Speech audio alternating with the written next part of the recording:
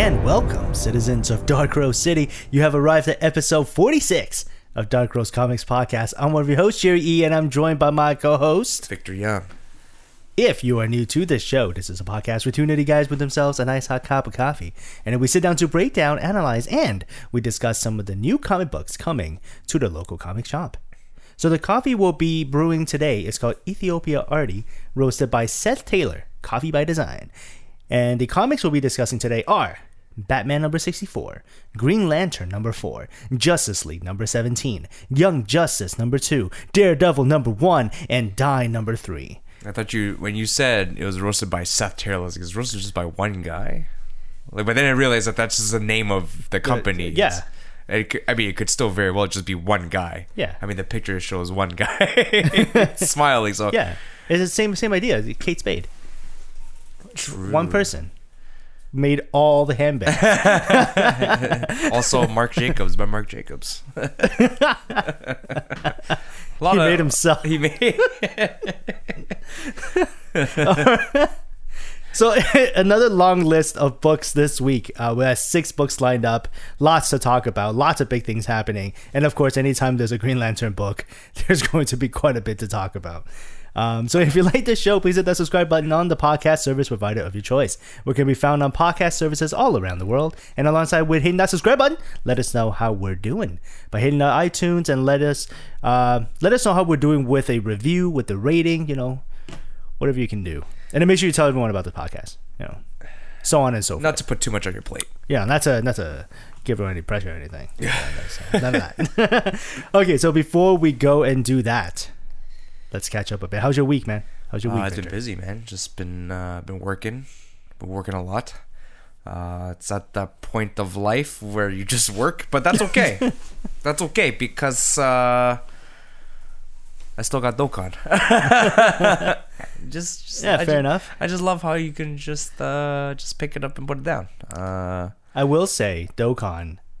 Now that I've tried a few other gacha games, yeah, Dokkan is the best. It's the best one. It's the best. See, every time you tell me about another gacha game, you're like, "Oh, Vic, man, you gotta check this out, man. The Sword Art one, you gotta check it out, bro. Fire Emblem, you gotta check it out, bro."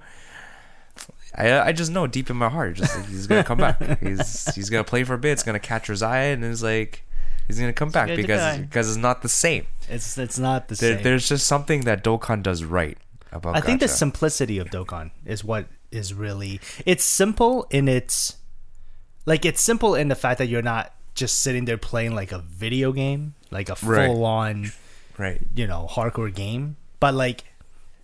It's taken this simple mechanic of like just matching up orbs and popping bubbles, but like then it adds in like the hype of the animation, and all that other cool stuff, and then you just get all these really cool units and stuff like that, and it's one of those games like I don't know why we're talking about this now after like 45 weeks of talking about Dokkan, but you don't actually have to play Dokkan to play Dokkan, you know what I mean? Yeah. Like you can do other stuff while playing Dokkan.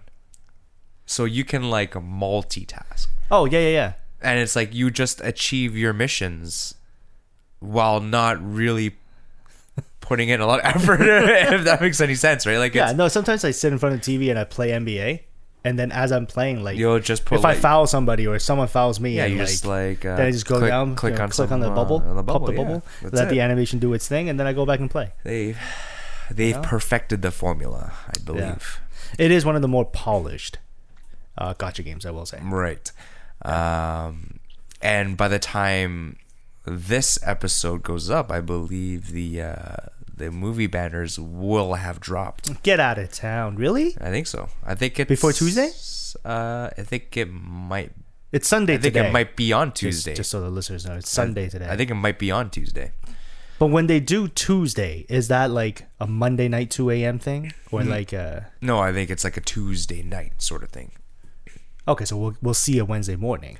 I believe. I mean, don't quote me. But I believe... Because all these events end on the 12th. Listeners... Victor sounds very sure right now that it's coming for that day. Let's hope that it is not disappointing news for me. I mean, I've been saving stones for like a really long time, so Yeah, I know. Me too. I haven't caught up to you. I think it's the most stones I've ever had. So, in fact, I had to take a picture of it. But regardless, that's really that's all that's really happened for me. It's a very it's cool, man. it's a very real life kind of week. Yeah. But I know you for a fact have a lot of things to say. So, So the Division private beta came out.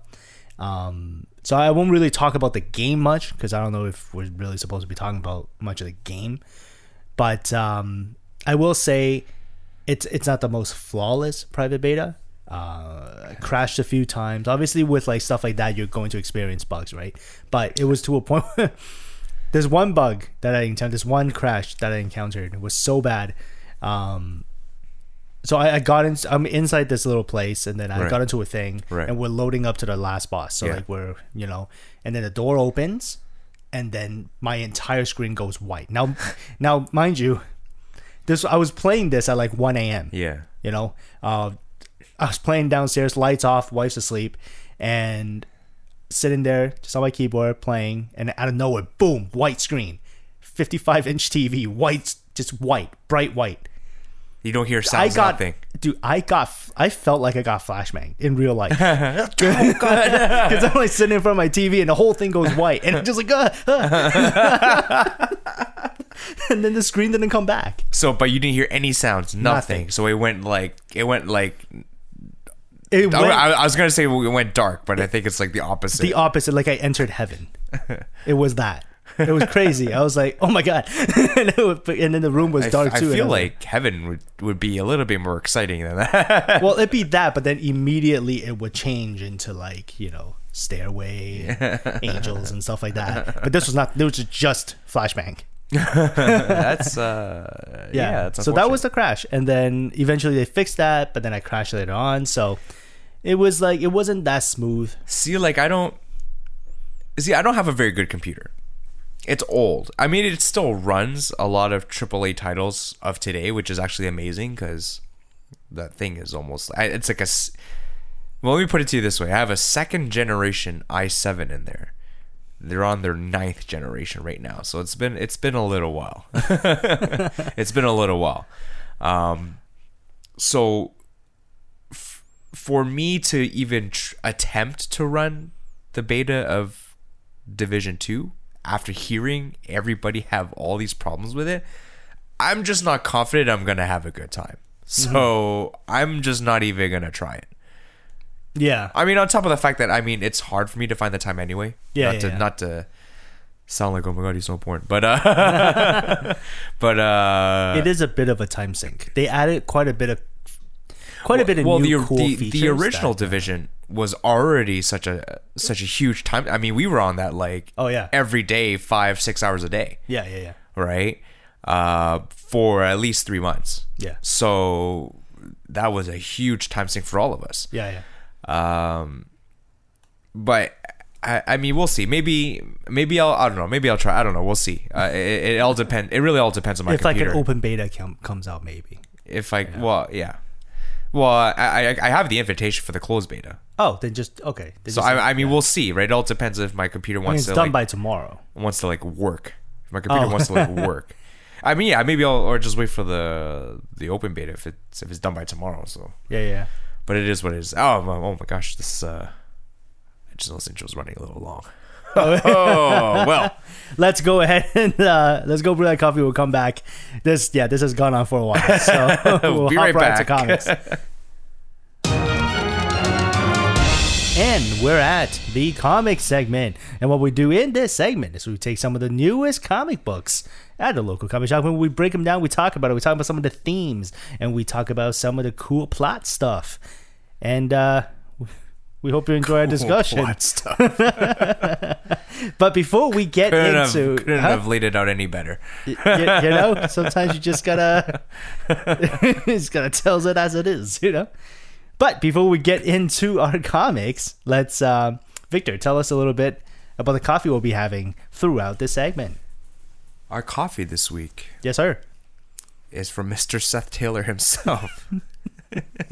This is crazy. It's like what? It's like buying a handbag, but we're drinking coffees instead.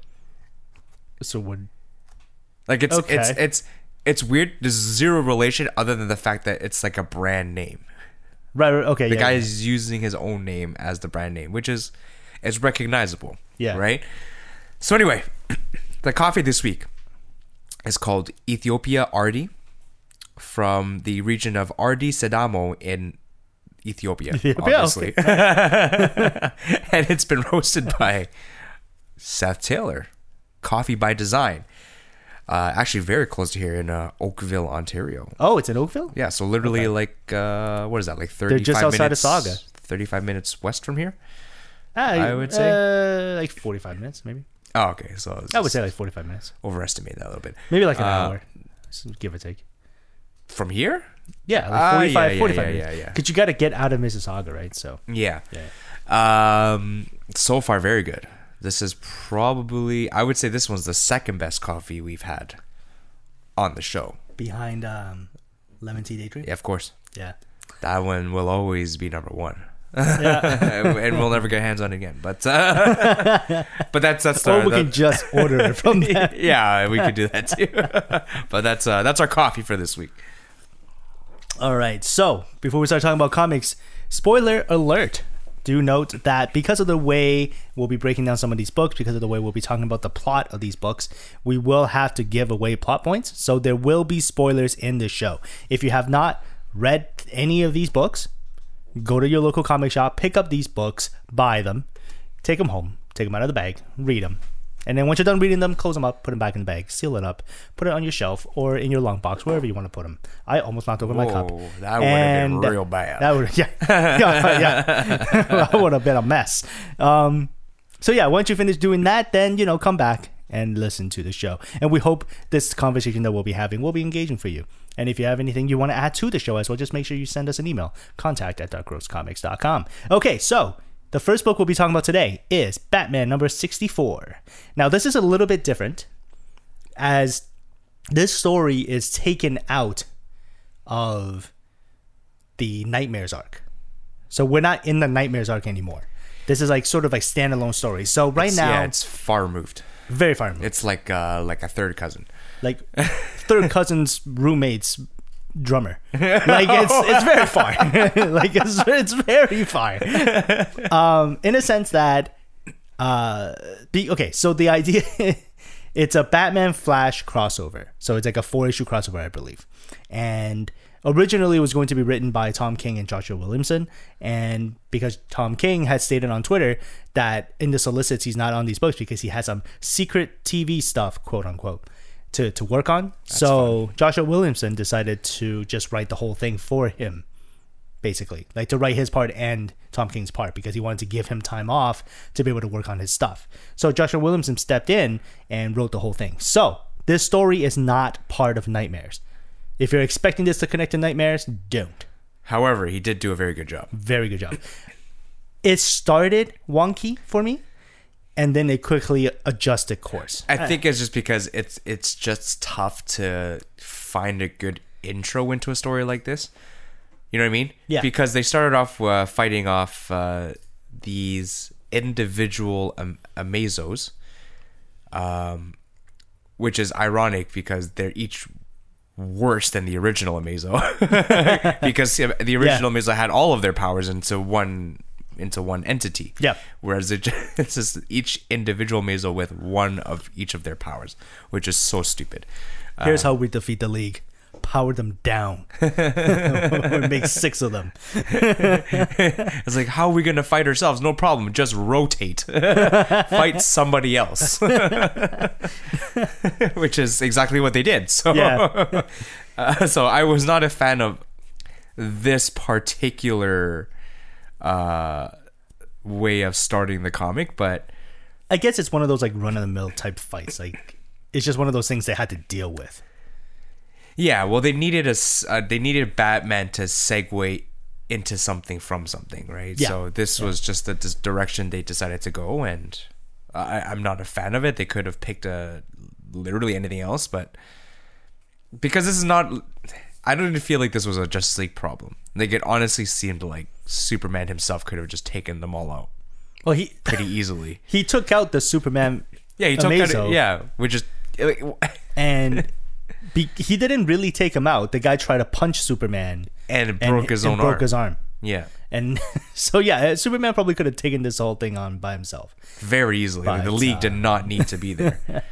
But you know, the League is there. But yeah, and again, they needed to segue from something. yeah, I like that this version of Justice League that Williamson decided to go with is somewhat in continuity with the Justice League of the current run, yeah, right? Because you got Kendra Saunders, you got John Stewart, Mira from Drowned Earth. So this makes sense. And he did a really good job writing this particular issue. Of course, it's coming off of the sort of that Heroes in Crisis timeline. yes, But so far, so good. yeah. It's a part 1, so any indication of how many parts there are? I think 4. I want to say 4. Okay. The last time they did the button was also a 4-parter. Right. So I want to say this is something close to that. Right. And also, because I don't read solicits too far ahead. Yeah. But Tom King did he stated on Twitter he was missing 2 issues and then coming back. So naturally, I feel like this would be 4 parts. So yeah, so Williamson could be writing the first 2, and then they'll team up together to write the next 2. No. He's writing all 4. So it's gonna be Batman, Flash. Yeah. And Williamson was supposed to write Flash, and Tom King writes Batman. Yeah. And because Batman was busy, Williamson stepped in and just wrote all 4 parts. Okay, I see. So he's just gonna write the whole thing. Yeah, Yeah. man. Take some time off, man. Yeah. Enjoy yourself. Well, he's working on other stuff Yeah, but I mean, enjoy yourself. while working. And while working on other stuff. So this story is interesting because it stares a very dark Batman in the face, and he almost comes off just like really Not Batman. yeah. And I think the biggest thing is because this thing is coming off in the middle of the Nightmares arc, and in Nightmares Batman is very broken, Yeah. but in a different way. Batman is broken and confused. This one is Batman is kind of like It's almost like he's really off his game. off his game and just really angry because of the things that are happening. In relation to Heroes in Crisis. Exactly. Right? So And it's a very jarring look, I think. it's a Batman that's obviously distraught, right? Yeah. It's a Batman that is very distracted by what's going on in Heroes in Crisis. But that's also not very Batman. You know what I mean? Like, Yeah. he's forgetting things in his utility belt, which was the main thing. Like, I feel like that's not something Batman would ever do.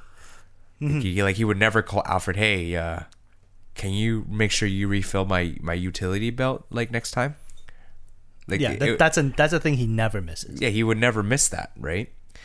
And he's not getting any sleep, which is, again, like, it's just, I mean, maybe Batman would do that, but I would feel like once he realizes it's affecting him on a day-to-day basis, then he would try and get some sleep.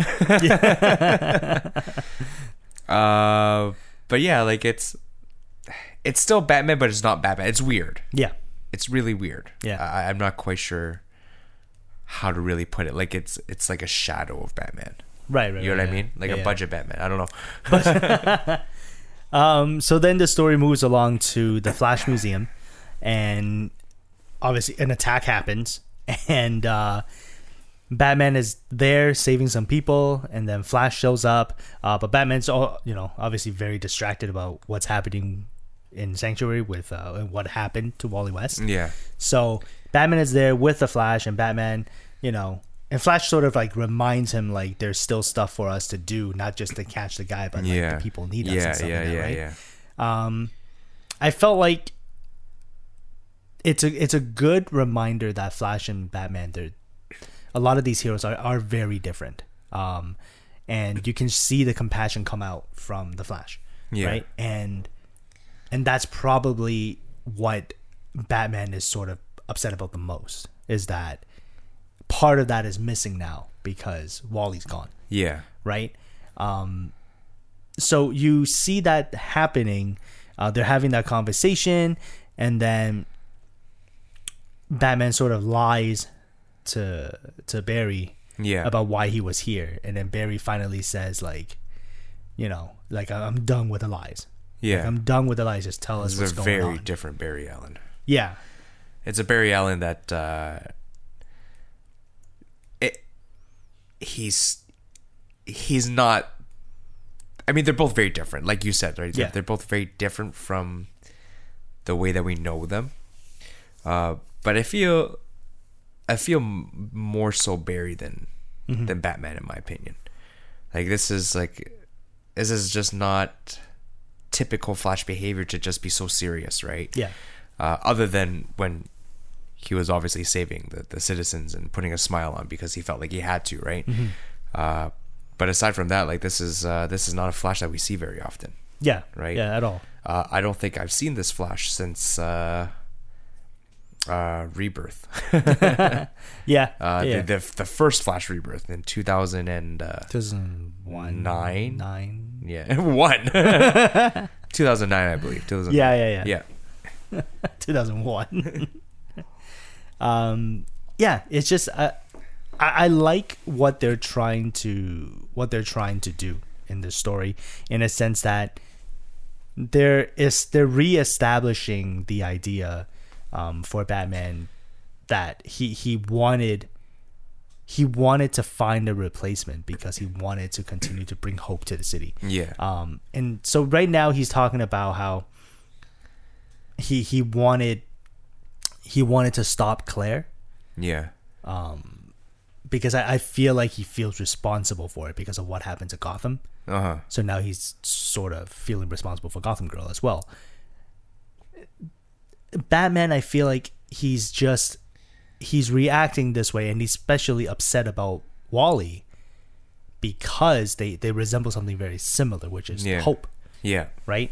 And it's just a weird time to bring this up now. Yeah. Yeah. Oh, here comes Vin Diesel's back. Vin Diesel's back. Yeah,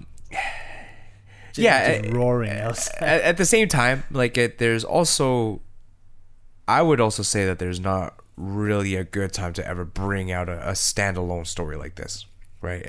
You never just no writer's ever gonna go, oh wow, yeah, this is the perfect time to do this. Yeah. You know what I mean? Like they're just gonna write what they want to write. So, with that being said, this story just essentially had to come out whenever it was going to come out, sort of thing, right?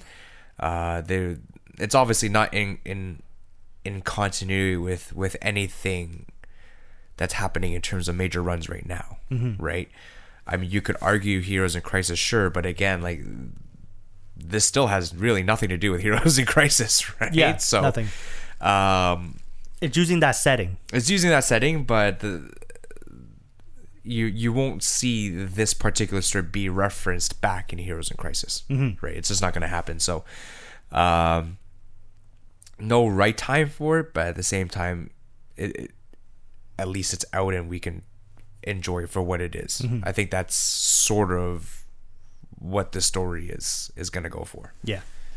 So, the big reveal for this issue, I don't want to carry too far into the conflict. We feel like we've covered a lot of ground with this book, but the big reveal of this book is that Claire is trying to bring back Gotham. He was never dead, according to this issue. They just kept him alive with like this sort of Bane serum thing. Yeah. So I know. Well, number one, I want to know what that actually is that's keeping him alive. Yeah.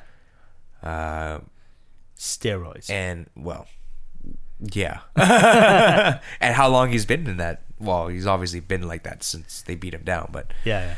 That was a while ago. That was like near the end of 2016 almost, I believe. Something like that, yeah.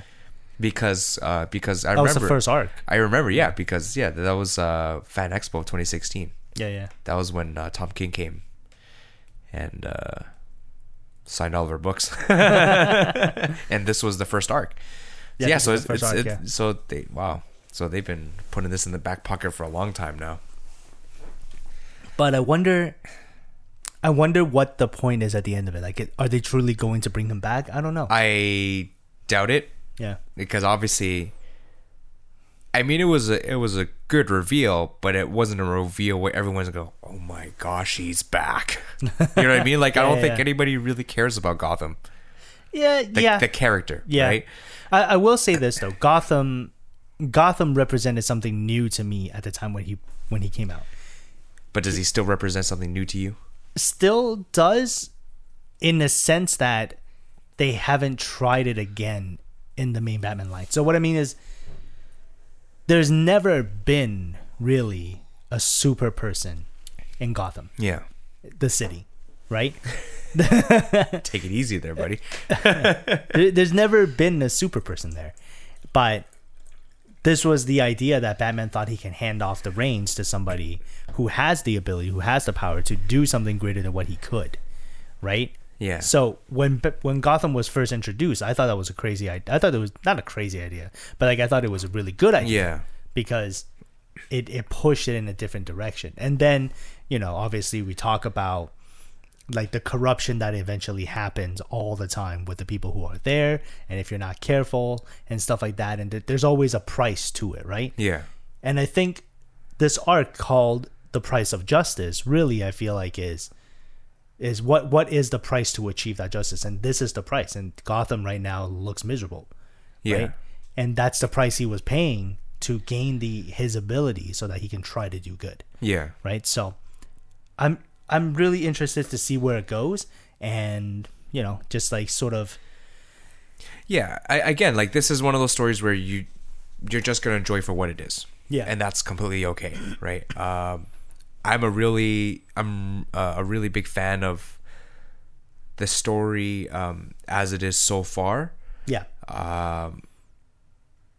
But again, keeping in mind that it's really just got nothing to do with the main run. And as long as you're okay with that, because I know there's going to be some readers, for sure there's going to be some readers out there that are simply not going to enjoy it based on the fact that it doesn't continue the main story. Yeah, for sure. And that's fine, right? That's your thing, right? Mm-hmm. But as long as you're okay with that, then this is a good story, and you really should enjoy it for what it is. Yeah, for sure. I'm interested to see where it goes. Okay. All right. Okay. So let's.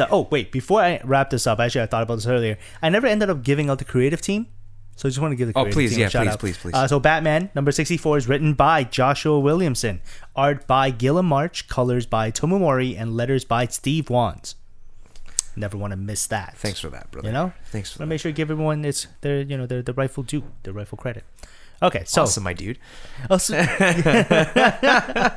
thanks for dude. All right, book number 2. It is Green Lantern number 4. It's written by Grant Morrison with art by Liam Sharp, colors by Steve Olive, and letters by Tom Orzechowski.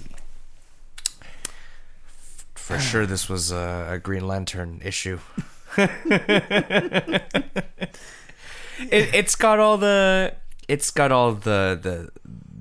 great Grant Morrison stuff. Yeah. AKA, it was confusing, but it summed itself up well at the end, I think. I think so. And I don't know if they're going in the direction of this whole Hal Jordan Renegade thing again. Seems like it, though. It seems like it, and I don't know if that's... Like, I'll say this. Like, I don't know if that's the story that I want to... he's trying to tell. I don't know if that's the story he's trying to tell, because it could be a complete inside job thing that he's trying to go in and mess something up. Yeah. But also, at the same time, I feel like I don't know if that's a story that I care about right now. Only because it's been done many times over the course of so many years. Yeah, and there was the big Renegade phase during recently, actually, during Venditti's run. Yeah. Not from Hal Jordan and Green Lantern Corps, but from when he first took over Green Lantern. Yeah. There was that. So then, But it was also like that in the Green Lantern Corps too. yeah, The most recent Green Lantern Corps. Hal Jordan Green Lantern Corps. Yeah, it was kind of like that too. So I just want to see him with other Green Lanterns beating people up. Yeah. Like, and that's why for me sometimes it's tough to get into Hal Jordan as a character. Yeah. For me, because it's so easy for writers to sort of default to that, to a renegade phase. renegade phase, just because it's so easy. That's just who Hal Jordan is, right? But there's only so much of that you're willing to read before you're gonna go, okay, like maybe you want something a little bit different. And that's why the first like 5 or 6 issues of Green Lantern Rebirth was so good to me, right? With Jesse Cruz and Simon Baz. Yeah. Because it was refreshing, right? To finally read a Green Lantern or Green Lanterns that were, different from Hal Jordan. Not to say that there weren't any other runs that existed at the time with different Green Lanterns. But certainly in sort of like the more mainstream titles, they were different. I mean, past issue 6, then that's another topic to discuss later. But again, it was just something refreshing, and I hope that this is not what's going on in this run as of now. Because it certainly seems like it's going in that direction. Yeah. Especially now that he's been sort of put on house arrest by the Guardians. Yeah. Right? So, I don't know, man. Because I felt like what was really good about Jeff Johns' run on Green Lantern, to me, that's still kind of like the gold standard. I feel like it's still the gold standard for a lot of people. Yeah, for sure. Yeah. And because that run was him being reinstated as the Green Lantern. Yeah. Right? And then there's this huge mythology being built around him, being built around the Lantern Corps. And he's caught in the middle of it. And there's this big epic thing going on. But there was never really... Like, he's really atoned for it. Like, he's really trying to atone for what he has done before, as Parallax. So I feel like that it was a big superhero epic. Yeah. Right now, what I'm getting in Green Lantern is I feel like there's a bit of an identity thing happening for me where he's out trying to do cop things, right? Right. And there's all these other craziness happening, and he's out there trying to right these wrongs, and then he kills one. He kills a person. He's trying to do these cop things, but not doing it in a cop way. Exactly. And when I first picked up the run, it was like, okay, it's him out doing cop things. I'm actually kind of down for that. And then we're thrown right back into this renegade trail. Just another Hal Jordan story. Yeah. So I don't know. I'll give it to Grant Morrison, given the fact that I still feel like this issue is pretty well paced. Yeah. A lot of things were like unfolding, and Hal Jordan doing what he can to save his fellow Lanterns. Then he gets sort of like rightly/wrongly prosecuted. Yeah. Rightly prosecuted because yes, he did kill something. Wrongly because this is also a theme that we'll talk about later on in Daredevil. Yeah, I was just gonna say that. Yeah. Yeah. And I think that. I think that idea works better in Daredevil than it does in here. Yeah, it worked actually better in that Daredevil issue 1 than it did in this issue. Because the reason why for that is, and again we'll get into more Daredevil as we get to Daredevil, but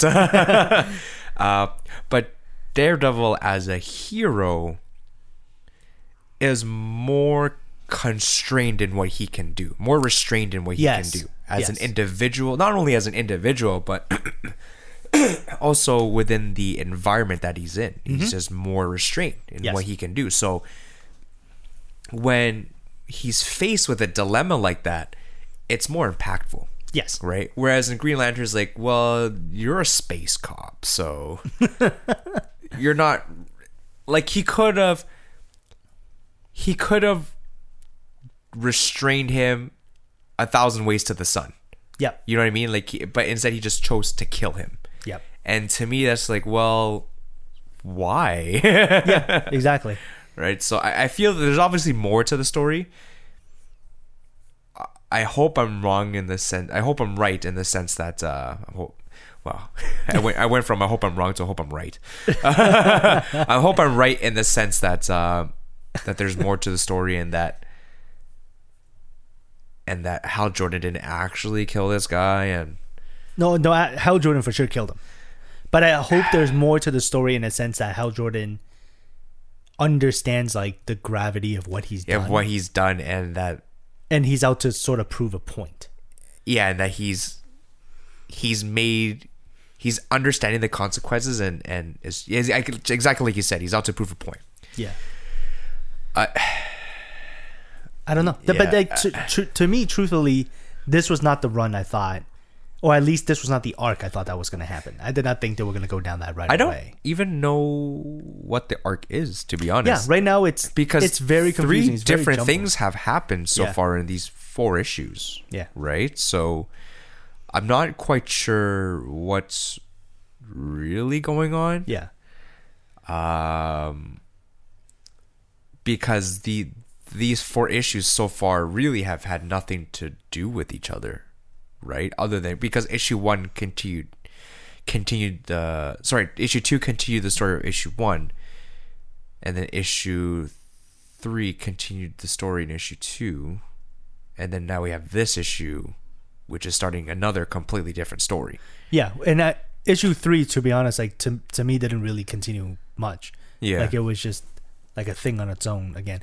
There's a lot of they introduce a lot of new concepts and a lot of new characters, a lot of new supporting cast, but very difficult to sort of absorb it. Yeah, because it's just being thrown at you so fast. Yeah, right. And I actually found myself like it happened last issue too, and this issue I guess I just paid more attention to it. Yeah, I felt more like every new term he threw at me, I was just like, yeah, like it's just another term I have to live with trying to understand. Yeah. And I can understand why it's being done that way, because imagine you're just watching a movie. Yeah. Right? That's essentially what this is, right? You're watching an event unfolding right in front of you as a reader / viewer. And what's the sort of the right way to say this? It's almost like watching a Star Wars movie, but not as a Star Wars fan. If that makes any sense. Yeah. Right? Like you're just there and you're just witnessing something happening. Yeah. But then when they throw those terms at you, you're just like, what is this? Yeah. Yeah. But again, it's happening regardless of the fact of whether you know what's happening or not, mm-hmm. right? Like Grant Morrison is just literally here to tell a story, and whether you as a reader understand the terms that's going on in the story or not I don't feel like he really cares about that. You know what I mean? Yeah. Like as long as you sort of understand what's happening sequence to sequence, I feel like that's enough for him, mm-hmm. To tell his story, and then it's up to us as readers to sort of dive deeper into these terms if we want to, and whether and if that information exists or not. Yeah. And that's just, yeah. Like it's a different. It's a hard read. You almost have to be a different kind of reader in order to understand this this story. Yeah.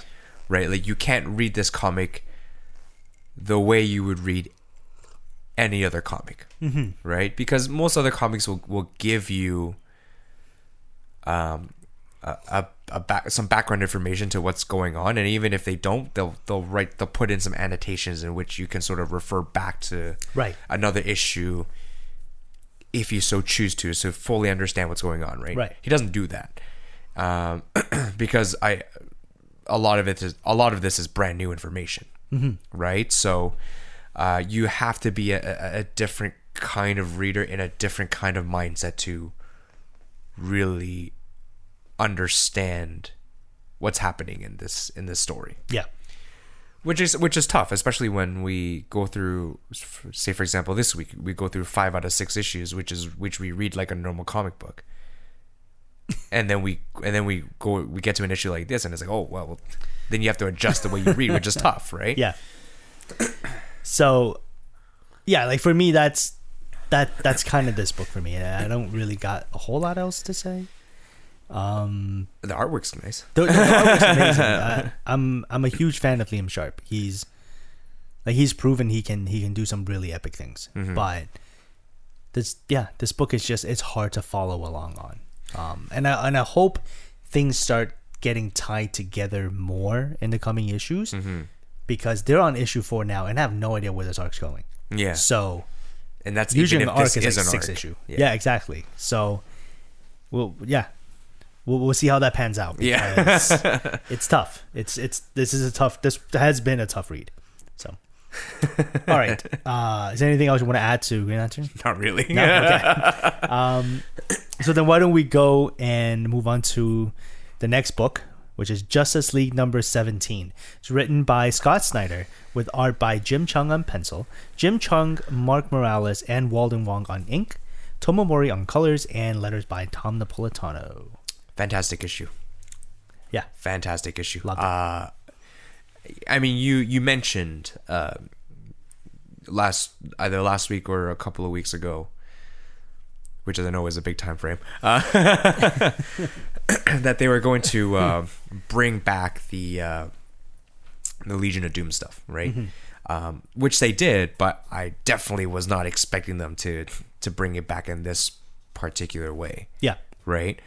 This new lore now that they're writing about Lex Luthor and the relationship now that he has with Martian Manhunter, like I love it. Yeah. I absolutely love it. Not only does it add a bit more depth to Lex as a character, because now he's just not out trying to do whatever, right? He's not just out there just being a bad guy, right? Now they've introduced this concept where it adds a bit of depth to him as a character, and now it's going to be unclear about what his motives are going to be for doing certain things moving forward, right? And having that little bit of uncertainty is always really nice. Yeah. Because it sets up for some nice heel turns in the future of the issue. Some top anime betrayals. Some top 10 anime betrayal stuff. And even more so the fact that that Lex is hiding that information from the rest of the Legion. Yeah. Right? Whereas Martian Manhunter came clean with the League right away as soon as he got back. Yeah. He's like, guys, I should have been more upfront about what I was doing. Like a teenager that got caught. And I like, and that part actually, to add on that, I really liked Batman's response to it, which is like, did it work? Yeah. Because I think Batman, for the most part, he's very strict about the things that need to be done. He's very, But he's also not one to be... Exactly. And he's also very understanding. Yeah. And you'll see it a lot with Batman's character. Yeah. And I think this really outlines it, where it's just Batman knows what needed to be done. It's not like he's going to be out there trying to stop Martian Manhunter with what power. As long as he knows what your intentions are, Batman's cool. Yeah. Right? He's just like, did it work? And that's all. Because he knows that there's a bigger problem at hand. Yeah. And he knows that Martian Manhunter is just out there to try and solve it. And that's it. Right? So, yeah, for Batman to react the way that he did, it's the best reaction. Yeah. Right? Because he knows what the intentions are. Mm-hmm. Sorry, my English is not so good today. I'm just still hung up on Lex. That whole reveal was just, I knew that was, as soon as I saw the kid with the red hair, I was like, okay, this got to be Lex. Yeah. But what's the relationship now? Yeah. Right. I'm hoping that Lex is able to find more information into his past, because now that's just got me super curious. Yeah. Right. I want to know how this relationship between him and Johns is going to develop. I want to know how much of his past has been sort of removed. Mm-hmm. And does this mean that Lex has some really powerful latent telekinetic powers now? No, he never spoke telepathically. Yes, he did. That was because Martian Manhunter initiated it. Did he, though? He told him to do it. I don't know, man. Because remember, Martian Manhunter also said when the Quaros, is that what they're called? Yeah. Let me find that sort Jaro was there to block something. Right. But he said, Quonars. They're called Quonars. Oh, yeah. There's a specific panel, and I apologize for sort of holding up this discussion here. No, it's all good, man. But there's a particular panel where the Quonars find them again, right? Yeah. And then he goes, Victor Zhao finding the he quote. goes, here it is. Here it is. Oh. I was going to just start so this is right after he reveals the information to Lex. Lex goes, I said shut up. And then punches him, right? Yeah. And then Lex goes, no, the Quonars. And then Martian Manhunter goes, it's our psychic energy. They're locked onto both of us. Oh, okay. So to me, that tells me then, because what other reason would they have to experiment on Lex as a kid? Not just because he's smart. Yeah. You know what I mean? So I feel like there's a bit more to Lex now as a character. See, now there's just so much mystery, right? Yeah. Like, does he have telekinetic powers? What's he gonna do with this information? Like, that's what made this issue for me so exciting, right? Because now you're adding to depth to a character that's so unexpected, but does so much for the story at the same time. Because Lex is the head of the Legion of Doom. Yeah. Right? How does this information change his intentions? How will this information fester as the issues go on? Right? Like, there's so many mysteries, bro. All mysteries. My dude. But I'll say this, though. If what you're saying is true about Lex having some sort of psychic energy, or psychic abilities, I'm not sure how on board I am with that. Because for me, Lex, because that changes the character too much. Yeah. Lex is relatable to me in the sense that not in like the super genius sense, because I am nowhere near that. Yeah. But he's relatable in the sense that he is a human who does not trust an alien to come and swoop away all our worries. Right. So he does what he can to try to open up people's eyes to the truth that eventually, if Superman wanted to, he could just wipe the earth. Right? So for me, Lex has always been a compelling villain in a sense that his villainy is against his own lack of trust. Right? And he is constantly doing all these things because he wanted to prove a point. If he has psychic energy, or it's some sort of psychic abilities, then to me he is now no longer relatable because he's just like one of the super guys. But he could also just do a very Lex thing and just know that he has these powers and he still doesn't use them. Right? But see, that to me is not Lex, because he uses everything he has to their fullest potential, and that's Lex's genius. is that he's constantly trying to do everything. Right, but maybe he doesn't use it because it goes against a lot of who he is. Yeah. Right? Like he's done a lot of the things that he has with that chip on his shoulder. That chip being, of course, the fact that he's really smart and he doesn't need powers. Yeah. Right? So maybe he turns his back on the powers based on that fact, right? Like, it's still, to me, that's a very Lex thing to do, right? Okay, So, yeah.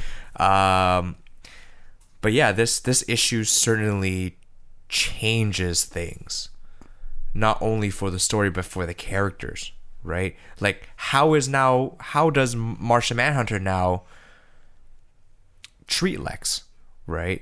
Like, is he going to go against the Legion of Doom with that same fervor as the rest of the League? Because now it's revealed that they were very good friends when they were young, right? So how does that change Martian Manhunter and how he goes about things against Lex, right? Before, he would have fought him no problem. He still might, but now we know that there's a history between these two, and it can change the relationship, right? Like, there's just so much to think about now. Yeah. Right? And it just adds that extra bit of depth and element to how they can tell the story now, right? Now, I will say this. Reading those panels again, I get what you mean with this whole our psychic energy thing, but I think he's strictly referring to the fact that they're psychically linked because he was telling him a story through his mind. But it does open. Yeah. I do think him, whether or not he has it or he doesn't, both can generate a pretty good discussion.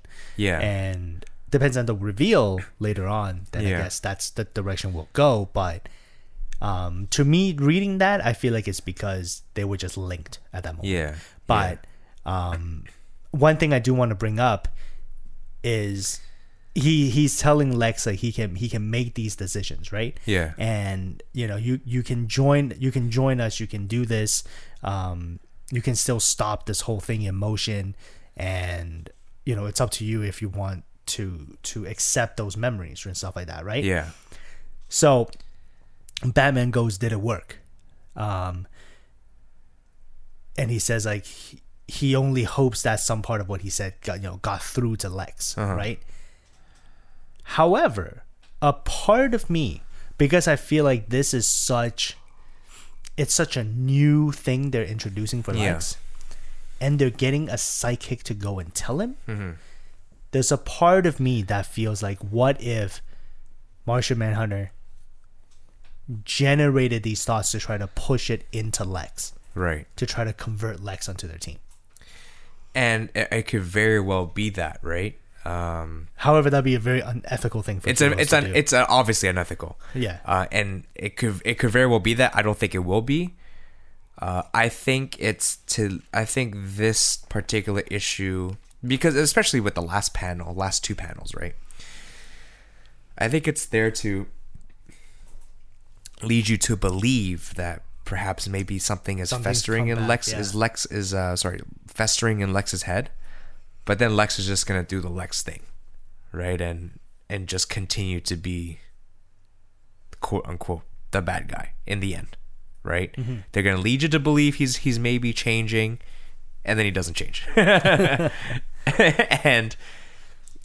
I feel like that's perhaps the direction that they'll go. Because I don't see any reason to change Lex. Yeah. You know what I mean? So it's good to add some depth. Obviously, they're going to use this later on because I feel like Perpetua will ultimately end up being the ultimate villain, and the Legion as well as the League will have to work together to defeat Perpetua, and they're just sort of planting the seeds as to how it's going to happen. Yeah. I mean, there's a lot of things that they can do, right? Like perhaps maybe Lex and Martian Manhunter will do the fusion dance and create that ultimate warrior they were talking about, right? Earlier in the issue, as well as the last annual as well. So a lot of things. This does open up a lot of possibilities for how they can tell this story, and and I will be satisfied either way as to how they decide to tell it. Yeah, for sure. It has gone into, to me, more interesting territory now than just them just continuously punching. Yeah, for sure. So this does open up some really cool stuff for me. All right, so why don't we wrap that up and let's go to our next book. It is Young Justice #2. It's written by Brian. I was just gonna straight up skip out his middle name, Brian Michael Bendis. Which I guess skipping you out could middle really name just is call fine, him Brian Bendis. You know, but yeah, he's known as Brian Michael Bendis, so let's go with that. Yeah. It's art by Patrick Gleason, Emanuela Lupacino, and I think that's how you pronounce her name. But anyways, and Ray McCarthy on ink. Colors by Alejandro Sanchez and letters by Josh Reed. I really liked it. I did. I really liked it.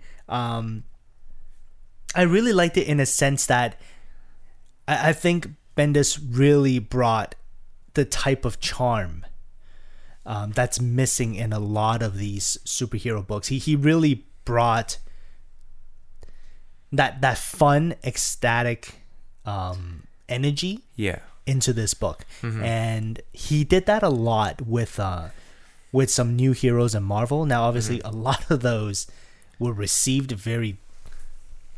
has some very polarizing reception. I enjoyed a lot of what he did in Marvel, and I enjoyed a lot of the new heroes that he brought in Marvel, but there were some people that didn't react the same way.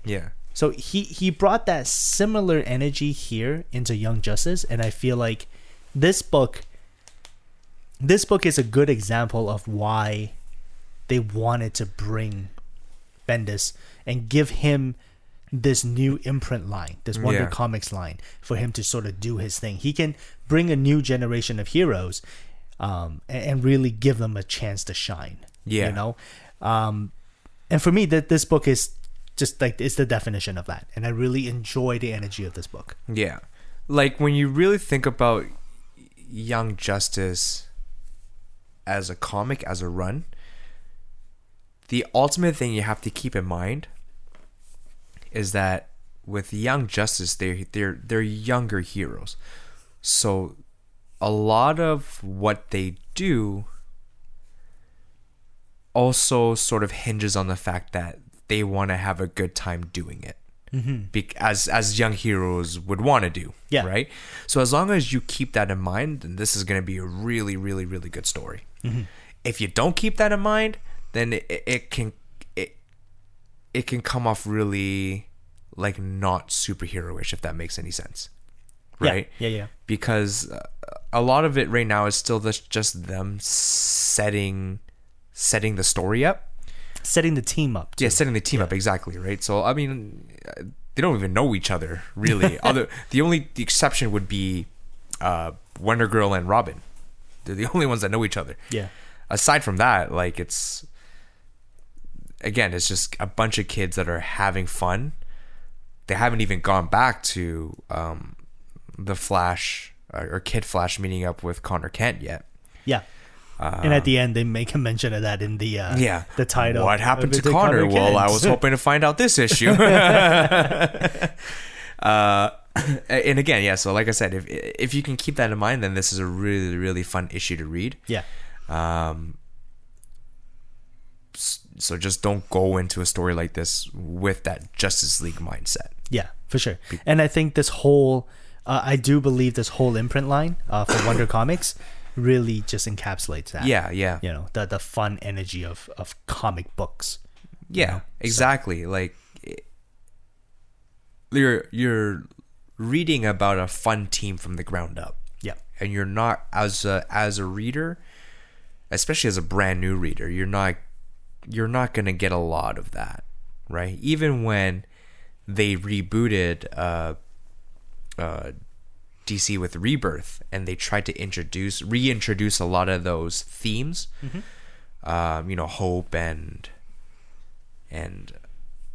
things of the like, right? Especially coming off of the New 52. Yeah. You still didn't get a lot of this. You know what I mean? Like, there still wasn't a lot of this, even when they tried to make it a bit more lighthearted. So to be able to read something like this where you can just enjoy it is really nice. Yeah. Really nice. Where you don't have to look too deep into what they're trying to say. It's just nice to just enjoy. That's why watching the show is so good. Yeah. Because you could just enjoy it. Yeah. All right. Yeah, not being tied down to anything. Yeah, you just enjoy the show. And I'm glad that just like you mentioned, that this is the energy that they're bringing into not just Young Justice, but the whole sort of imprint line in general, right? Mm-hmm. There's a lot of really funny interactions that happen here. Sort of like classic Bendis humor. Yeah, yeah. And I think it's really well done. They sort of really poke fun at the fact that nobody really knows Wonder Girl. Which is, it's true. Yeah, and it's hilarious. I love it. Right when they go into the part where she's fighting that demon, and he's just like, I don't even know who you are. And he's getting kicked in the face. And then he's just like, get off me. I fight Justice Leagues. I don't fight, I don't fight people like you. Yeah. And then she like just punches him in the face. Totally smokes him. And then even like the cop that shows up is like, yeah, I don't mean to be rude, but which one are you? But I also feel like, come on, like the obvious, the costume's gotta be a dead giveaway. Yeah. I mean, like you look at the costumes, okay, well, she's some sort of wonder. Girl. If I use the same naming convention as Wonder Woman, Wonder Girl makes sense, right? Yeah. So I feel like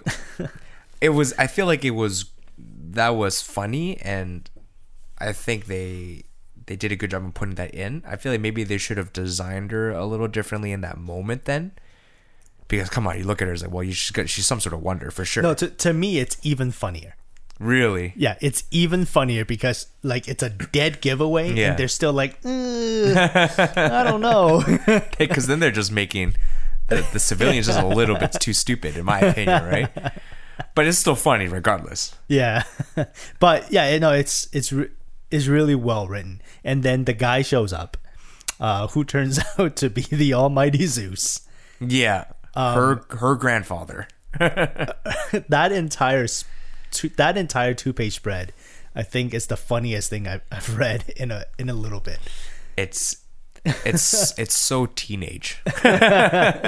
It's such a teenager problem. Like, oh man, just right away she's like, hi grandpa, pop.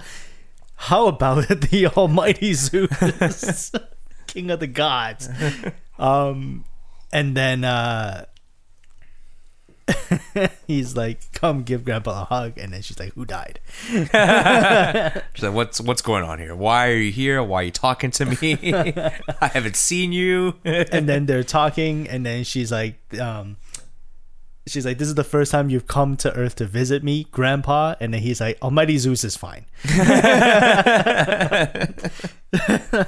Just his sass is so funny. Like, as you would expect from the Almighty Zeus. Exactly. It's so well written. And then they get into this conversation about giving her her birthright, basically giving her powers, something that will unleash further powers from her gauntlets. Yeah. And she goes and talks about wanting to earn her place, right? Because I think this is going to be a story about a lot of heroes not knowing their place in the universe, or not knowing their place in superheroism, and this is a way for them to earn their spot. And if that is where we're sort of going with a lot of these heroes, I feel like it's going to be really good to see. Because same thing with Teen Lantern, right? Oh, like, Teen Lantern is the bigger one, right? Because absolutely. Because Teen Lantern is one of those characters that is completely out of left field for this particular issue. Yeah. Even this Wonder Girl, I'm not familiar with this Wonder Girl. I'm used to like Donna Troy, right? Yeah. So I feel like there's gonna be a lot of that with these characters. I think maybe with the exception of Robin. Yeah, Robin, Connor. Yeah, because they're established as their characters. Exactly. Right. Yeah. Even Bart, like I'd still expect some of that because he's got bigger shoes to fill. Yeah. Right? Like you're talking about going against two of the best Flashes in all of history. Yeah. Right? As your mentors. So you've obviously got a lot of like big shoes to fill. Yeah. but Robin, Connor, like they're just Very much they're very established, established. Yeah. Right? Like how many sons of Batman and Superman comics have there been? Yeah. Right? Not that that's who they are, but their archetype has been done over and over and over again, right? So Yeah. I feel like those two characters are probably the exception. Yeah, for sure. But it will still be very enjoyable to read. Yeah. Well, because it seems more fun and casual in this run. Yeah. Like right away from the beginning, there's like the two or three guys who are like plotting something super evil. Yeah. And then comes Robin riding a unicorn. Yeah. Crashing Totally the takes party. them out. Just takes them out. And that's like the fun energy from this book. I was really enjoying reading it. Yeah. And that was the thing. And I think a lot of books now are, you enjoy reading them in a different sense. I enjoy reading a lot of books that like, a lot of comics like really make you think, you Right, know? And I think right. Batman for me is a big example of that. Every issue makes you think about something different, makes you think about different psychological things too that is going on with Batman as well, right?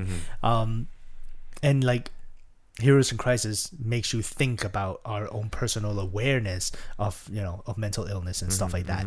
And a lot of that generates really good conversation.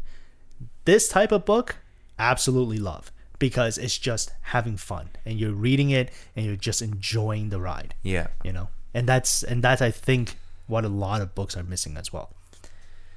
Yeah, like I like that it's done in this particular style, right? Because when you watch a show, you want to enjoy it the same way. Yeah, right? exactly. Especially Young Justice. But yeah, like again, it's. I mean, there's not gonna be a lot to talk about, but it's gonna whatever's there is to talk about, it's gonna be fun. Yeah, So exactly. Yeah. I'm definitely looking forward to. There's so much funny banter in Oh, this book. oh, I'm yeah. just reading through it again now. It's just like, wait, you know who Beast Boy is, but you know who. Yeah, well, I am. Yeah. and then Teen Lantern gets up, and Teen Lantern's like, okay, cool, Wonder Girl. And she's like, oh, thank you. And then they're like flying around in the car, and then comes the unicorn again, knocks him out of the air. This adventure is gonna be something else. Yeah. And then I really want to learn more about Teen Lantern. yeah. Like, where did she come from? Yeah, where did you come from? Yeah, but then at the end, you know, Lord Opal Lord Opal. Lord Opal of Gemworld. Gemworld comes through. Very well illustrated, I thought. Very menacing looking. He kind of looks like I'm not sure if you've seen Castlevania, Yep. but he looks like Dracula From that series. Castlevania. Yeah. That series, yeah. Yeah, yeah, yeah. I He does. saw it immediately. I was like, oh my gosh, Dracula's the here. almighty Dracula. Someone quickly get his son. Someone get Alucard quick. Yeah. That blew my mind, eh? Just want to touch upon that real quick. When I used to play, I remember I played Castlevania Symphony of the Night on the PS1. Yeah. That was one of the first games I got in the PS1 when I played it. Mm-hmm. And I was like, oh, cool. This like sort of like pale looking guy, Alucard. Oh, he's such a hero. Yeah. And he's going around killing everything. And then someone, I forgot when, someone pointed out to me, he's like, you know, Alucard is just Dracula spelled backwards. I didn't even realize You didn't realize that? I didn't realize that. Alucard is Dracula spelled backwards. That's sick. And then I sat there and I'm like, just like my mind You completely literally just blown. blew my mind. Oh, yeah. You literally didn't know? I didn't know. Dude. You just spelled. You literally just spelled it because Alucard. It Sounds like a just, real word. It's just like a real. Well, it sounds like a real Sounds name. like a name that someone could potentially have. Yeah. So you don't even think twice about it. It's like Alucard, cool. Yeah, man. Yeah. But it's like, but now that you've mentioned it, because you would never think otherwise, right? Yeah. But now you mentioned it, yeah, but that's more. I'm gonna message my friend right now. It's like, Well, hey, maybe after the it's show. like, hey, did you know? Did you know exactly? Did you know? Yeah, I'm gonna. Yeah. So, listeners, if you didn't know, you're welcome. Now go back and play those games, or go back and play Symphony of the Night, which I still believe is one of the greatest games ever made. I love that game. I think Castlevania as a series Yeah. was That really series good. is really good. Symphony of the Night is so good. Mm-hmm. Yeah. Well, I thought they had like somehow up-res a little bit when they brought it to the PS4. Yeah. No, same game, just put on the PS4. And I was like, oh, I don't know if I'm going to go back and play that, but you know, if they even up-res even a little bit, oh, for sure. I'm going to totally play that again. You're gonna be it's gonna be a bit of a culture shock going back to like those game mechanics though. Yeah. A good thing, like the way that art style is doesn't really get old because that's become sort of a style on its own. Right. So that part's okay, but yeah, I think the controls, I don't fully recall the controls, but I feel like that might annoy me. I don't know. Well, obviously because it just won't be as polished, right? Yeah. It's gonna be a bit too dated. Straightforward. Yeah, it's right? gonna feel dated. Like but anyways, tank yeah, Young controls. Justice was a good issue. So you know we'll see what happens when he fights Dracula, or when they fight Dracula next issue. Gotta get Alucard, bro. All right, so why don't we wrap up the conversation on Young Justice? Let's go to Daredevil #1s, written by Chip Zdarsky. I feel like that's how you pronounce his last name. Art by Marco Cicchetto, colors by Sonny Go, and letters by Clayton Cowles. I liked it. Yeah? I really it's the only thing I didn't like about it was just it just goes into sort of that default where it just tells you the background story of Daredevil, but it's like you've seen the background of Daredevil, you've read the background of Daredevil 100 times. Like I didn't feel like they needed to do that. Yeah. If anything, I feel like they should have went into more about what happened to Matt Murdock previous to this story, as to why he's taking the painkillers. Because obviously you're if you're coming in new to this series, you're not gonna know what happened to him before. Yeah. Right. So for them to keep referencing what happened to him before, but not really go into detail about it, is a little frustrating. However, I feel like the way that they tackled the main theme of the story was really well thought out. Mm-hmm. And they were able to bring it to the forefront without making it too sort of obnoxiously in your face. Like, oh, look how deep we're thinking, guys. Yeah. They do bring about the idea, what it is to be a vigilante, right? What it is to sort of take the law into your own hands.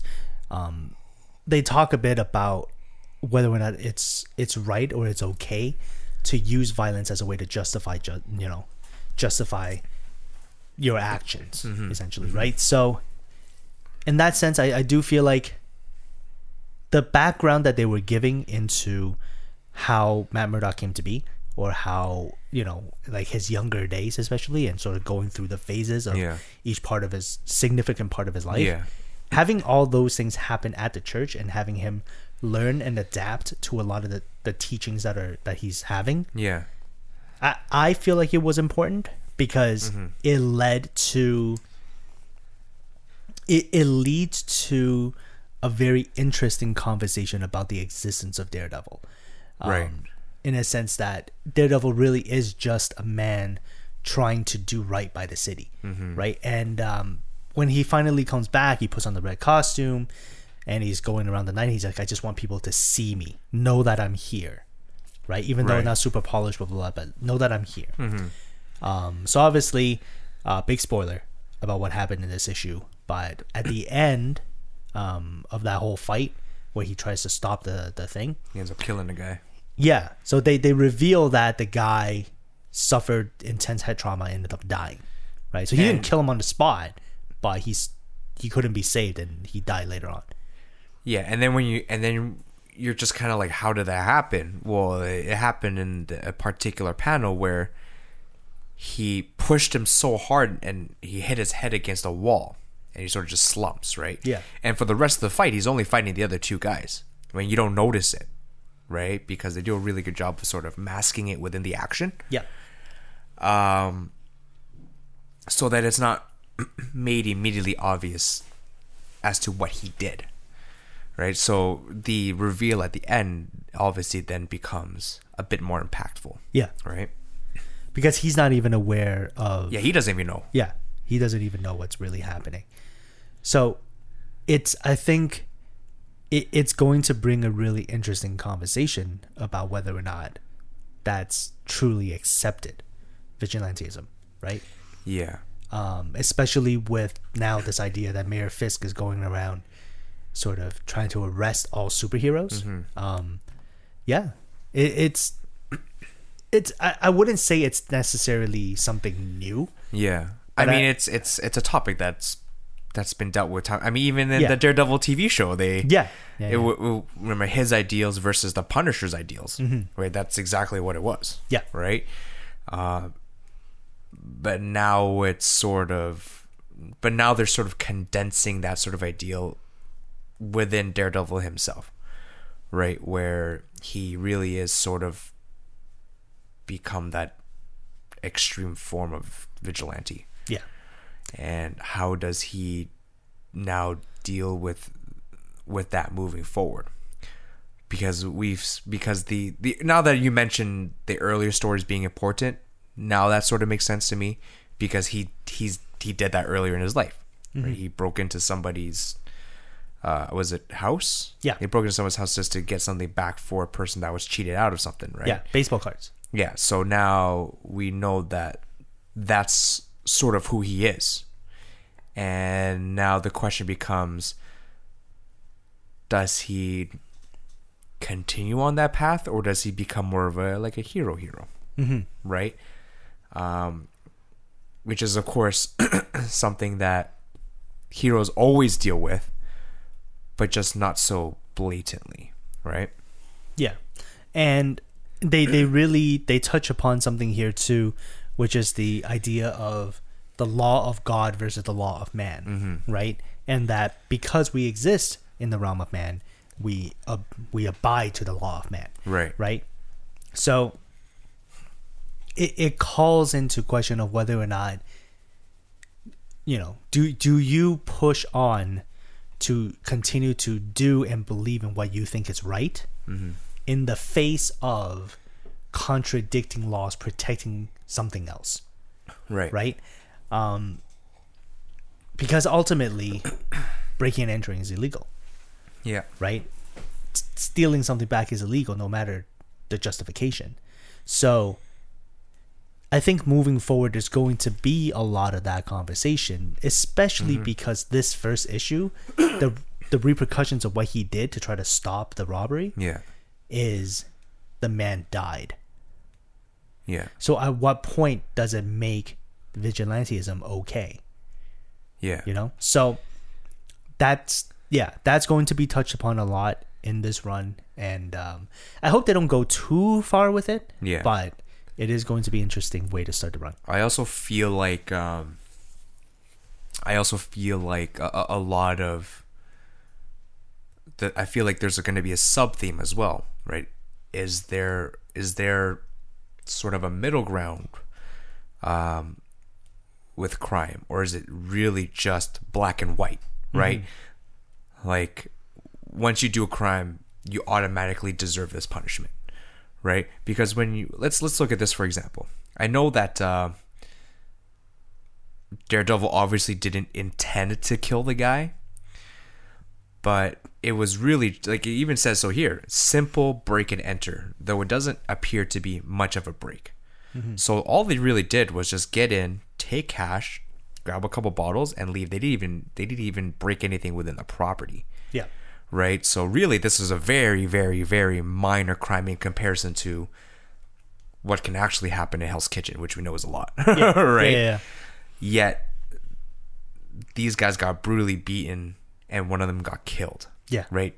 Did they truly deserve that as criminals? Right. They're criminals, but did their crime really justify what happened to them? Justify death, basically. Yeah, exactly. So that, I feel like that's going to be a reoccurring sub theme as well, and we'll kind of see how that sort of gets explored as well. And I think it was pretty powerful at the end too. It's just him passed out. Yeah, he doesn't even know what he did. Right, and that's I think the danger of it as well. Like he's out truthfully, he's a blind man trying to apply justice. Yeah. Right. And sometimes things like this can happen, but the repercussions of it could be so grave. So I think it was a pretty powerful thing at the end where he's just laying there covered in blood. Yeah. And he's just resting. Doesn't even know he killed a man. Yeah. Does he truly understand the consequences of what he's doing? Yeah. Right. This is certainly going to be it's going to explore some deeper themes, but I feel like they're going to do it in the right way where it's not too deep, where it's too overt. Mm-hmm. Like, sort of like the way that Ta-Nehisi Coates' Captain America run is sort of going. Right? It's unfortunate that it's going in that direction, but yeah, I feel like if Daredevil does it right, then it's still going to explore themes, but in a way that's not too in the reader's face. Yeah. Right. Yeah. And they're making these references towards, in comparison to his Vigilantes Act to Jesus. Yeah. And what he did. Mm-hmm. Right. And I feel like there's going to be more of those comparisons. Right. And it will really draw on you to what do you truly believe in? And are those beliefs now justifiable action? Right. So right. And really who cool. are you to enact those actions upon other people? Mm-hmm. Right? Like, Jesus did it because he's the Son of God, right? You are just a man. Mm-hmm. And what are the consequences of you as a man doing this? Yeah, for sure. Lots of things. But I am very excited for this series. Very good first issue, I think. Very, very good first issue. It established what it needed to establish. It established a good backstory and added sort of important layers from his life. Still seeing how Matt Murdock came to be, and it added those important pieces, important conversations that leads to why that ending was so important. So I'm very excited about the series moving forward. Okay, so let's go on to our last book, which is Die Number 3. It's written by Kieran Gillen, art by Stephanie Hans, letters by Clayton Cowles.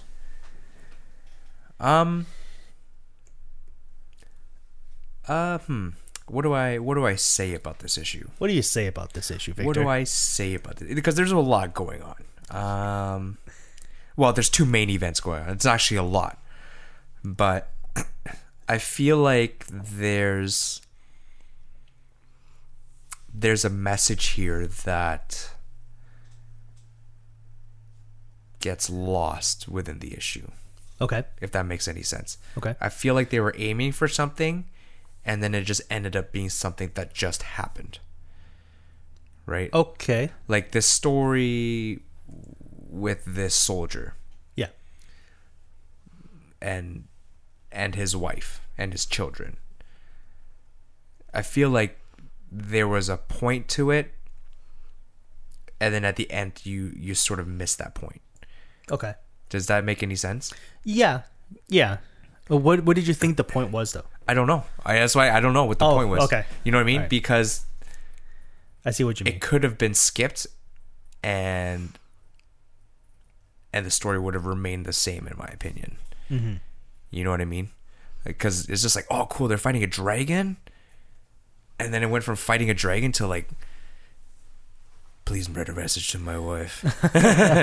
It's These like soldiers in the war, and it's just like, whoa, how do we get here? And again, I feel like I sort of maybe missed the point of this issue entirely, perhaps. Yeah. I don't know. Maybe it's just me, because you obviously have a better sense for this stuff. But Well, not necessarily. I feel like for me, this issue, it's what I ended up ultimately getting out of it is Ash talking about the fact that she doesn't need to use her words to tell a sad story here, right? And this is the type of world that's being built, right, and maybe that was the point. And it's just more setting up of the environment. Yeah. And I was maybe just too focused on the characters, right? And that could have been my problem reading through this issue.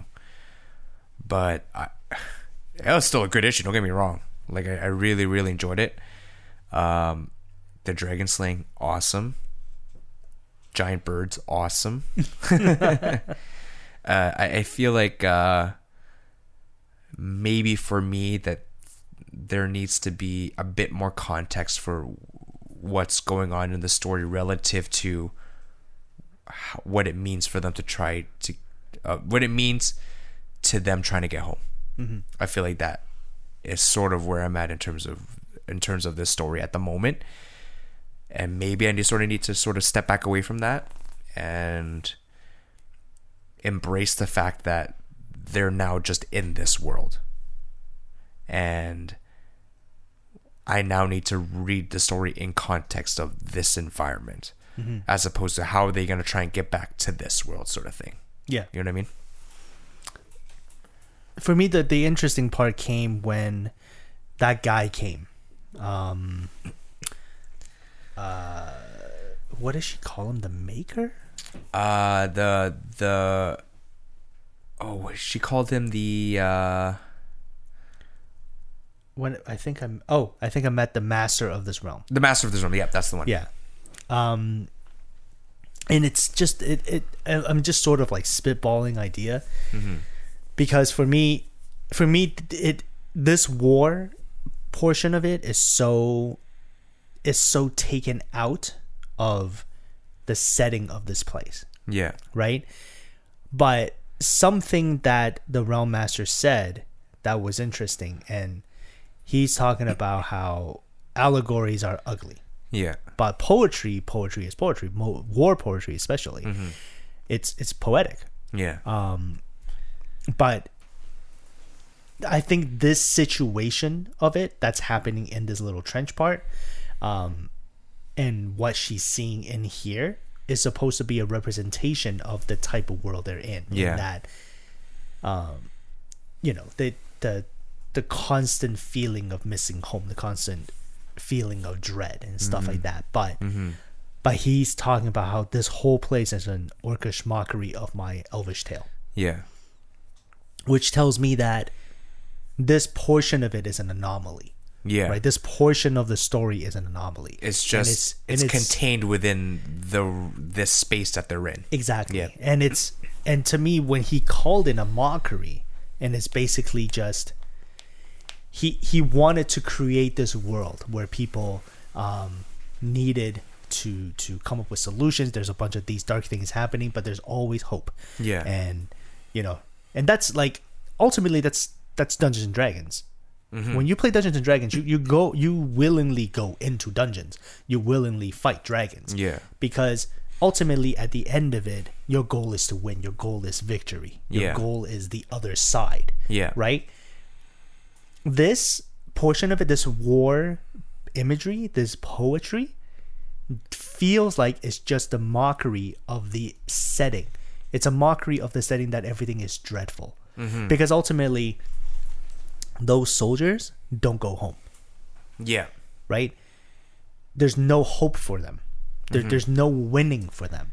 And at the end, when the bird takes the message and then they shoot down the bird and burn the message anyways, there's no hope. There's no other side for them. Mm-hmm. There's no redemption for them. It's just a continuous cycle. Yeah. And in D&D, there's always the redemption. Right? Mm-hmm. Unless your DM decides to be just a major bad guy and just send you through hell. But I feel like that's kind of where they're at, is that the Realm Master here wanted to create this setting, wanted to create a game, wanted to create something where people work together to finish a goal. Yeah.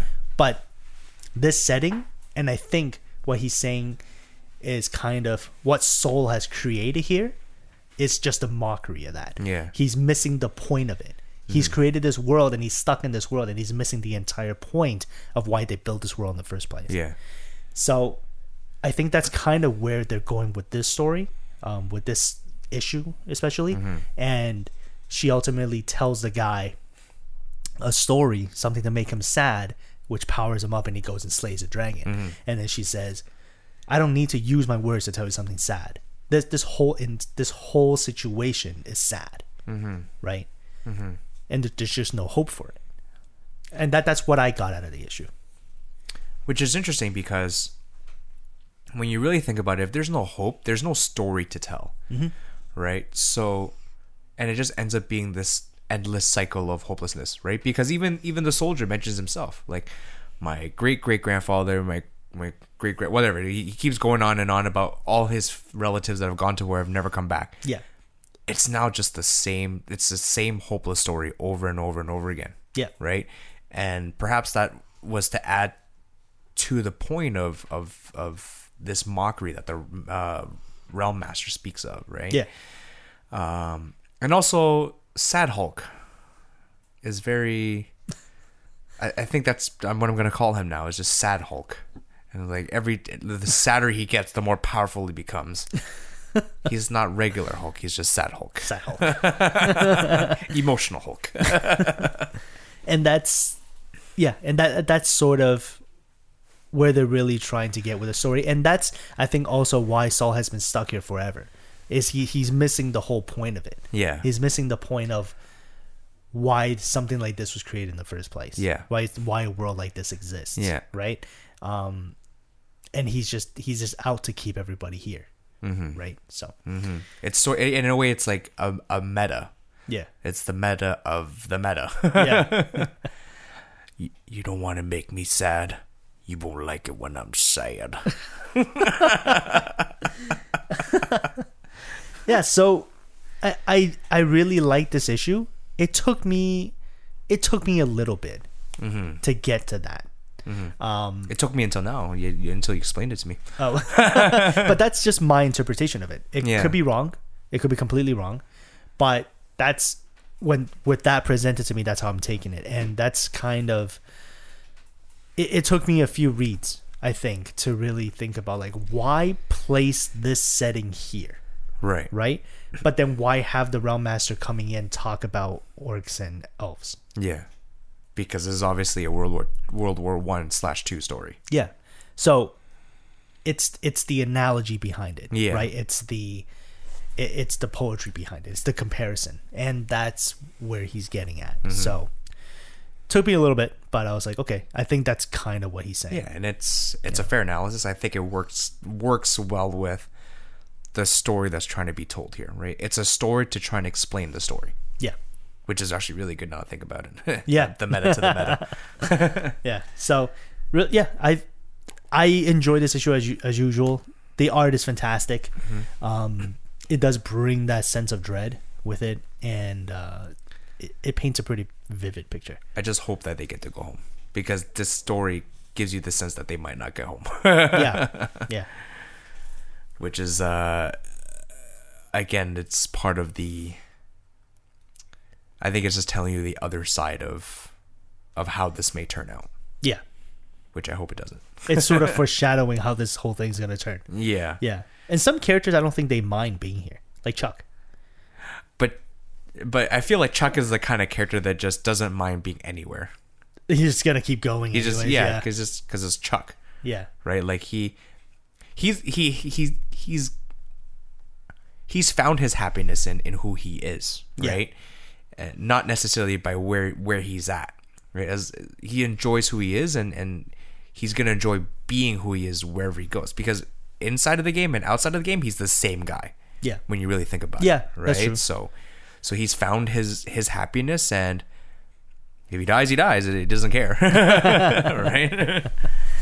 Yeah. All right. So, anything you want to add to die number 3? I want to see more cool powers. Okay. More Sad Hulk. More Sad Hulk. I'm really intrigued by. Why did I close the issue? I'm really intrigued by. And I know I mentioned this last time too. Isabel's power, Godbinder.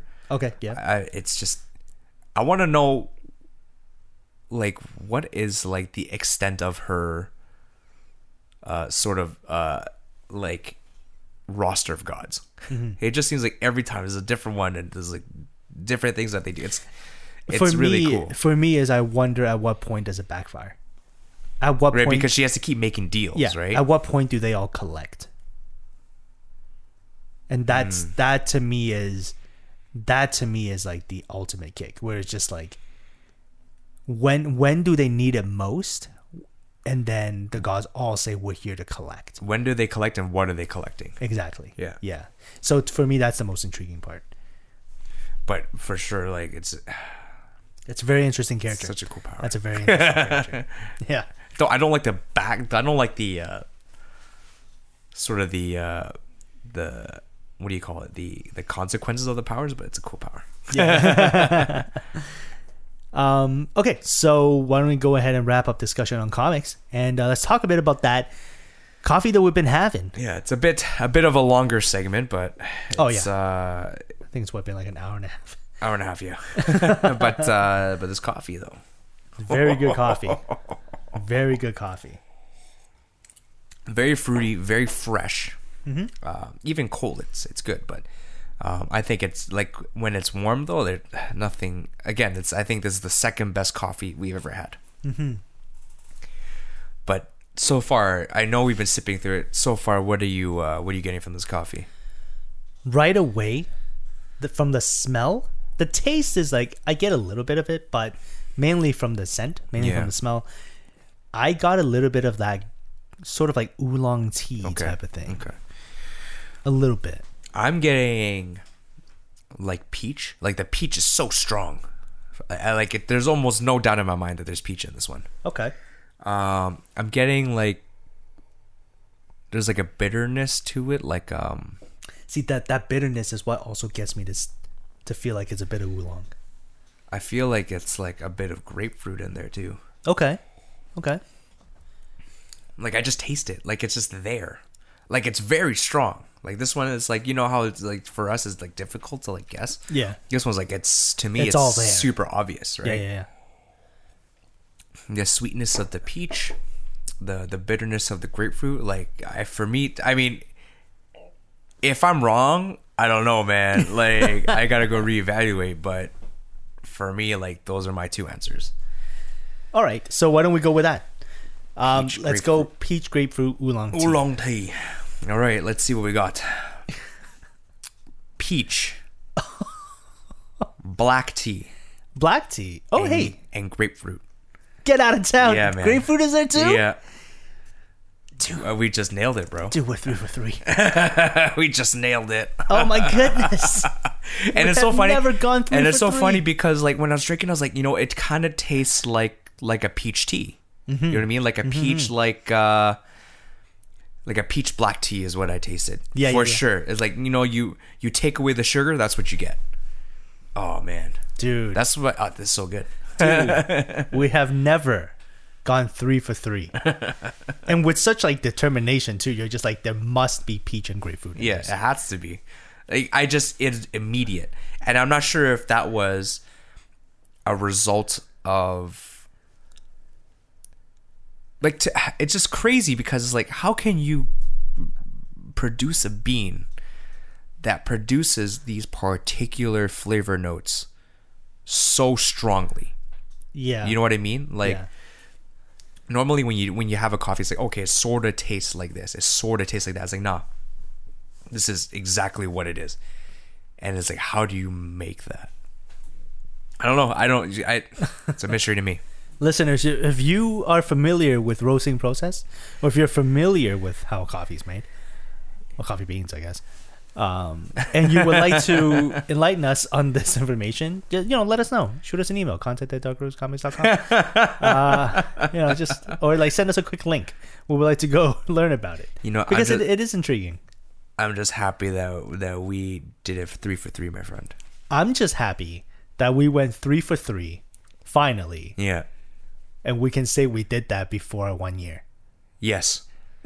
Yes, it didn't take us 1 year to do it. Yeah. Almost, but not quite. We were so close. You know why? Because, listeners, next week is actually our 1 year. Our anniversary episode. Since our first episode went up. Yeah. So, yeah. We almost went a full year without going 3 for 3. And we finally did it. Props. A hats off to myself and to you. I can't actually take my hat off because Yeah, but you got headphones on. But you know, it is what it is. It is what it is. It's just, you just take off the proverbial hat. All right, so why don't we go ahead and wrap that up, and let's go on to our boardroom, and let's see who we've got waiting for us outside of the Humble Heroes Agency office. I think we got something special for our next meeting. Got something special. But anyways, well, like for the Humble Heroes? yeah. Oh. You'll find out. I thought you meant like next week. No. This is technically our next meeting, right? So let's just hop in there. There's so much meta going on. Yeah, you'll see what I'm talking about. All right, cool. Let's go.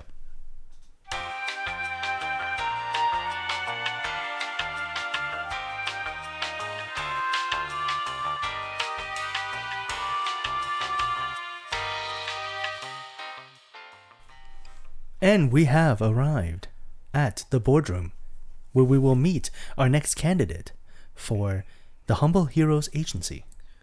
Victor, who do you got? What? Oh, today we have a special treat. Oh, I forgot to say ding when we came out. Whatever. We have a special treat today. He goes by the name Blue. Our own version, like a budget version of Dr. Manhattan. We'll just put it that way. He's very budget. Like, it literally just looks like a guy who like is wearing one of those like morphing suits. Okay. But then just dipped it in like glow in the dark blue stuff. Fluorescent like blue. fluorescent blue. And then decided to have just anime hair. Yeah. He's He's like young Dr. Manhattan with the hair. like teenage Dr. Manhattan. Like a teenage rebellious Dr. Manhattan. So, here's his history. Blue's real name is Richard Wykes. Before gaining his powers, he was a scientist. Okay, some similarities here. Richard arrived to work late one day, but his friend was quick to dismiss it as they had found something never seen before. A shining blue gem. He ran a few experiments before determining its sole function was to serve as an energy source.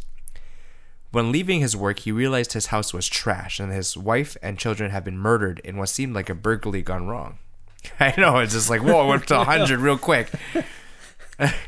He became so depressed that he skipped work and soon decided that he would be a human guinea pig for more experiments on the blue energy.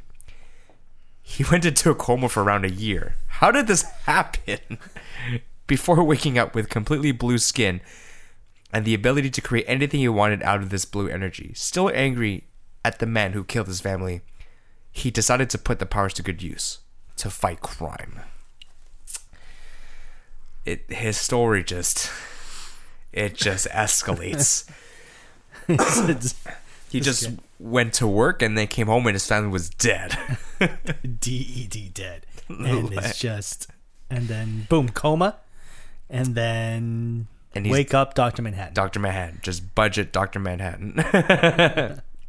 Powers and abilities. Can create constructs with blue energy. Can alter anything made out of blue energy. He's a skilled weapons fighter. I was going to say, why would you need weapons? But I guess he can just create weapons. Yeah. With blue energy. Yeah. Blue Lantern. Above average hand-to-hand combat. Okay. And flight.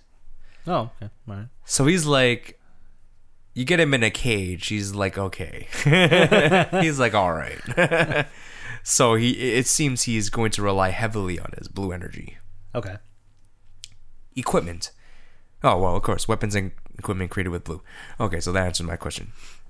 Weaknesses. Anything that negates blue energy.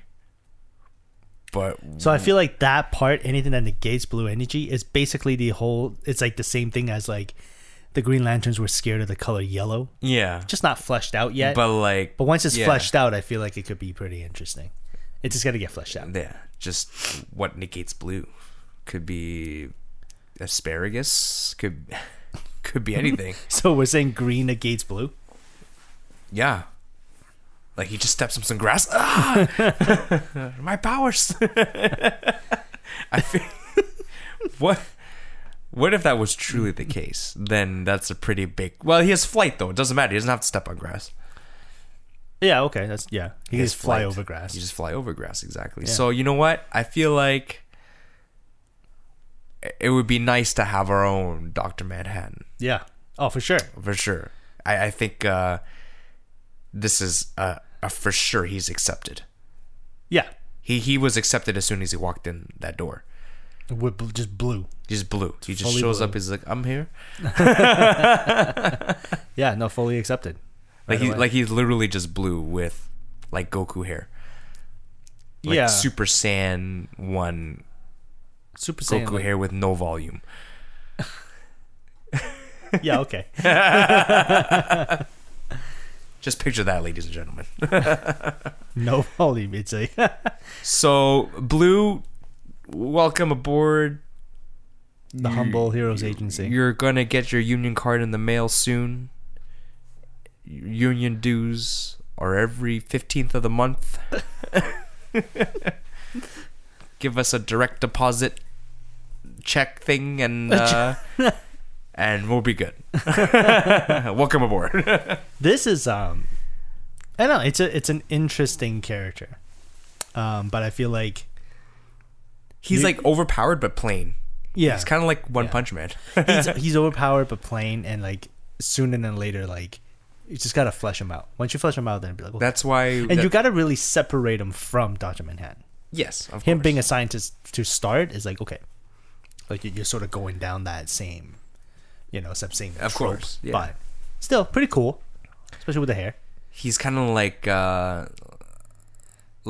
Seth Curry To Dr. to the Steph Curry. Dr. Manhattan Steph Curry. Yeah, Okay, I see. we'll take it. We'll take it. Yeah, We'll take it. We'll take a Seth Curry. Yeah, for sure. All right, so I think that wraps up our Humble Heroes Agency segment. And we want to put this out there. If you've created a superhero, listeners, if you've created a superhero, let us know. Send us a link. And we'll promote your superhero on the show. Or if you have just a cool idea, definitely talk to us about it. A cool idea about a superhero. We're always here, listening to great ideas for our agency, for our team, for our sort of budget Avengers. We're like that Russian movie, The Guardians. Yeah. Oh, but that movie looks. That movie was actually pretty good. Though. Yeah, I that movie actually, was really other good. than like the really bad tropes that they included in that movie, Yeah. and sort of the bad acting, like the idea was cool. Yeah. Yeah. It was pretty cool.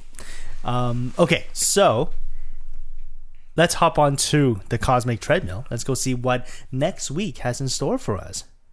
Meow. Jesus. It's just one sound, man. One sound.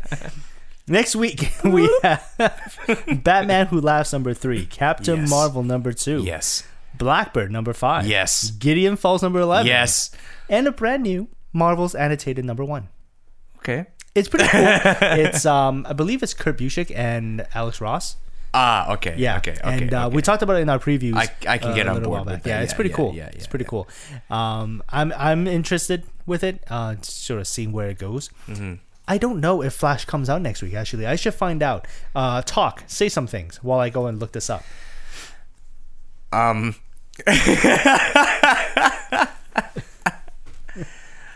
Well, There was one time right. when I was in school, and then this guy came up to me and he was like, "Hey, do you want this sandwich?"